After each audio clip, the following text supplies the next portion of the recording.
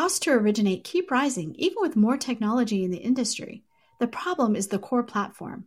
A new LOS can re-architect the process around data, not humans moving paper files. Vesta has built this LOS, and you can learn more at Vesta.com. Welcome, everyone. Recently, ICE shocked the industry with the announcement that they wanted to acquire their rival Black Knight for $13 billion. This move just underlines the importance of tech companies right now in this low-volume environment, as they do all they can to help lenders, servicers, and other companies find efficiencies. Reporter Connie Kim is my guest today, and she's been covering recent releases, earnings, and more to keep us updated on the latest news in tech. Connie, welcome to the podcast. This is a treat. This is your first time on HousingWire Daily, and we're really happy to have you and would love to kind of have you introduce yourself to our audience. Yeah, thanks for having me, Sarah. I'm new to HousingWire. I started out as a mortgage reporter in April. But prior to that, I was covering real estate at The Real Deal, and I kind of made that transition to business journalism at Columbia Journalism School. Before that, I was mainly focused on reporting on international politics at Voice of America and at a South Korea broadcasting channel called Arirang TV. So I'm really excited to be here and hope to bring you a lot of insight about the recent technologies that I've been covering over the past couple months. Well, Connie, we're so happy to have you, and we've really appreciated your reporting so far. Glad to have you on the podcast. Let's start talking about one of the biggest stories you've covered over the last couple of weeks, and that was the fact that ICE announced that they want to buy their rival, Black Knight, for $13 billion. Yeah, exactly. It was a major news in the industry because they're the two biggest suppliers of mortgage loan origination software. And it's really the latest example of consolidation in the mortgage industry that's coming off of banner years in the pandemic. Some of you might know, but it was actually rumored last month that ICE Mortgage Technology was planning to acquire Black Knight. And when that news first broke, analysts had told HousingWire that the acquisition was kind of like a really opportunistic move in the down market. As you know, Black Knight is a leader in the servicing software market, taking up about 56% of the market share. And ICE is mostly focused on tech solutions for originators, thus becoming a dominant player in the industry if this acquisition really happens. So what we know so far about the news is that both companies' board of directors had already approved the transaction. And the deal isn't expected to happen until the first half of 2023, but not everyone's so sure that the deal is going to get approved because there's a lot of talk about how it's going to hurt competition in the mortgage tech solutions market. I mean, Black Knight, obviously huge, and they both have loan origination systems that are sort of the leaders in this industry. So you have ICE Encompass versus Black Knight Empower. And that was one of the things that was raised as a potential problem area is the fact that these two solutions particularly compete head to head. And so putting them under the same company might raise some questions. Yeah, so exactly. So executives from both sides said businesses are going to be complementary. ICE focuses on tech solutions for originators, and Black Knight is actually focused on servicers and the secondary market. So if we look at some of the numbers, more than half of Black Knight's revenue in the first quarter this year came from the servicing software, and 30% of its revenue came from the origination software. Now, if we look at ICE, they have been focused on increasing its loan origination offering over the last 4 years. You briefly mentioned it, but they acquired LMA from Thomas Bravo for about $11 billion in 2020. And then Ellie Mae brought in Encompass, which analysts say is a loan origination system leader in the country. So we'll have to see how this transaction pans out and how the antitrust issue actually gets addressed by the boards. Yeah, that's not clear. We'll have to see what that looks like. They definitely do have different technologies, but then there is that overlap, and just the size of both of them is pretty impressive. So we'll be keeping a close eye on that, of course. One of the other recent stories, we just had earnings season. We had companies reporting, and one of those companies was Blend. Tell us a little bit about that. I thought it was interesting because the headline on that one was like, we plan to outperform the decline in origination volume.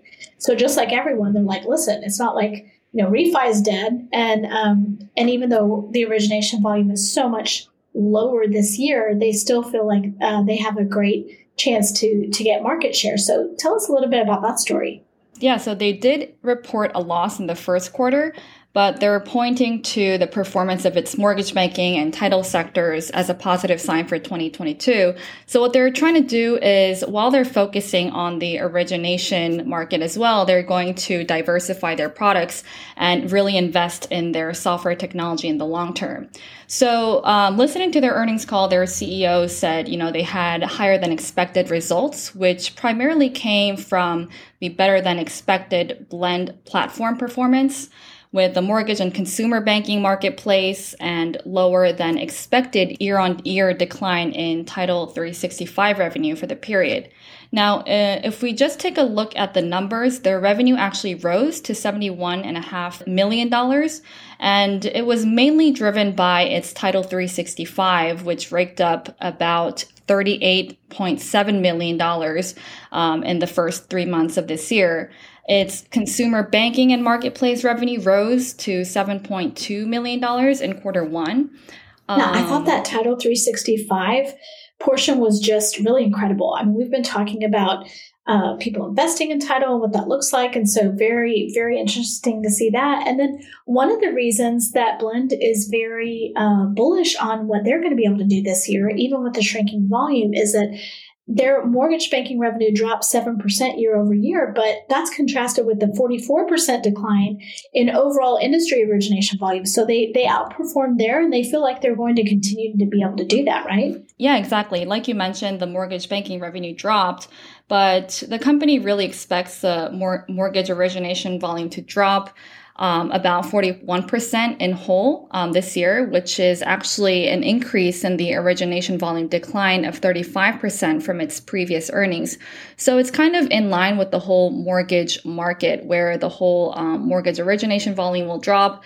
But at the same time, they're going to adjust cost structures, and they're going to continue investing on long-term growth, investing in fully integrated software, delivering consumer banking products, and really building a platform that powers the end-to-end value chain in home ownership. When we saw them in April, they laid off 200 positions, which is 10% of the company's workforce. But that really just means like they've right-sized, and that's what we're seeing with across the board with different kinds of companies. Is like, with this drop in originations, you just don't need as many people. That's just the truth. And so we've seen layoffs or, voluntary buyouts. And, what that means to me is that's really unfortunate for people who are laid off. It's a sign that the company is really right-sizing their costs and getting them back in line. Mm-hmm, exactly. And like you said, and they're trying to adjust their cost structures, like you said, and that layoff is primarily going to be coming within 365.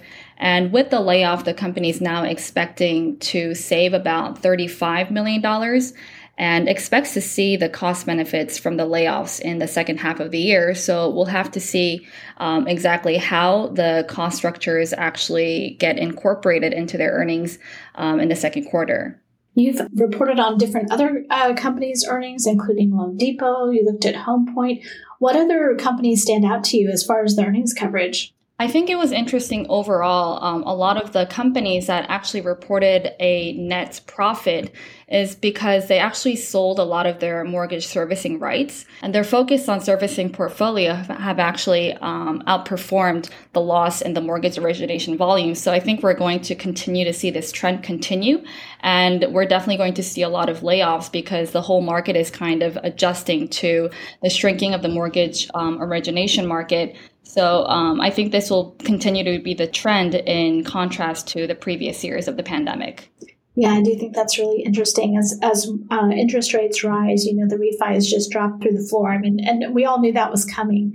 It's really interesting to look at the tech companies. We know that they're more important than ever right now. If lenders, servicers, different other companies in the real estate mortgage space are facing these kinds of lower volume, less margins. Like they've got to really figure out the efficiency part, which is what the tech solution companies are trying to help them do, like a Blend, like ICE, like Black Knight. You also reported recently on Optimal Blue. So tell us about that, which I believe is also a Black Knight company. Mm-hmm. Yeah, exactly. So Optimal Blue, they released a new pricing feature that provides up-to-date rates on its cloud-based loan servicing platform. And like you said, these features are really supposed to help the borrowers, the lenders, and the consumers to really speed up the loan processing procedure. So Optimal Blue's Quick Quote is a feature that was added to Loan Sifter, Optimal Blue's product pricing and eligibility engine, and it enables brokers to make accurate code offers for products available to consumers.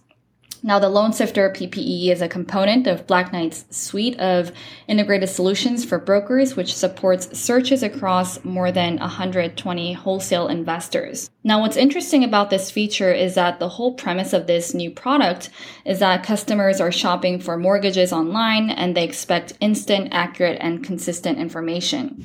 Yeah, that is interesting. Tell us a little bit about Propy. Yeah, so Propy is a real estate blockchain startup. And what they did earlier this month is that they teamed up with Abra, a digital wealth management platform, so that homeowners can secure a home loan using cryptocurrency as collateral. It's really another evidence of the world of mortgage and crypto lending markets coming together. Now, how this works is that consumers can use crypto as collateral to borrow US dollars with flexible repayment terms and interest rates as low as 0%. Now, what's interesting about this partnership is that the idea behind this is that digital asset investments have skyrocketed over the past few years, but investors are still not able to use their cryptocurrency assets to directly fund purchases like property. Yeah, I mean, really with the current sell-off in crypto assets, it'll be interesting to see if anybody has anything left. I'm sure over the long haul it'll recover, but it has been a bloodbath for the last little bit. So really interesting on that, but great to have those alternatives if people have still, that they want to use that. So we will see if anybody, is using that. But Propy did a really interesting thing where they auctioned off an NFT home. Tell us about that. Yeah, so for an equivalent of $654,000, it was the first NFT house sold in the US in April, and Propy used Ethereum for auction, and the winning bidder used the cryptocurrency Ether. So just to mention some other players tapping into emerging blockchain and cryptocurrency lending markets are LoanSnap and Milo. So LoanSnap, they launched a crypto mortgage program that relies on AI technology, cryptocurrency, and linking a real-world mortgage lien to a digital NFT. And Milo, it's a Florida-based mortgage lender that allows borrowers to pledge cryptocurrency to finance up to 100% of the property purchase price. So it's really going to be interesting to see how these cryptocurrency markets and the real estate market come together to kind of fuel the housing market. We will definitely be keeping an eye out for your reporting and others on these. Connie, thanks so much for joining the podcast. Thank you so much for having me, Sarah.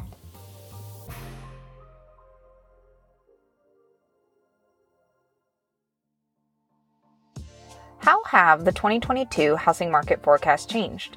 Or how is the industry navigating the shift to a purchase-driven market? HousingWire's premium content program, HW Plus, answers questions like these and offers a variety of member-exclusive benefits that are tailored to what you need to stay competitive and agile in today's fast-paced market. Go to housingwire.com/membership to join today.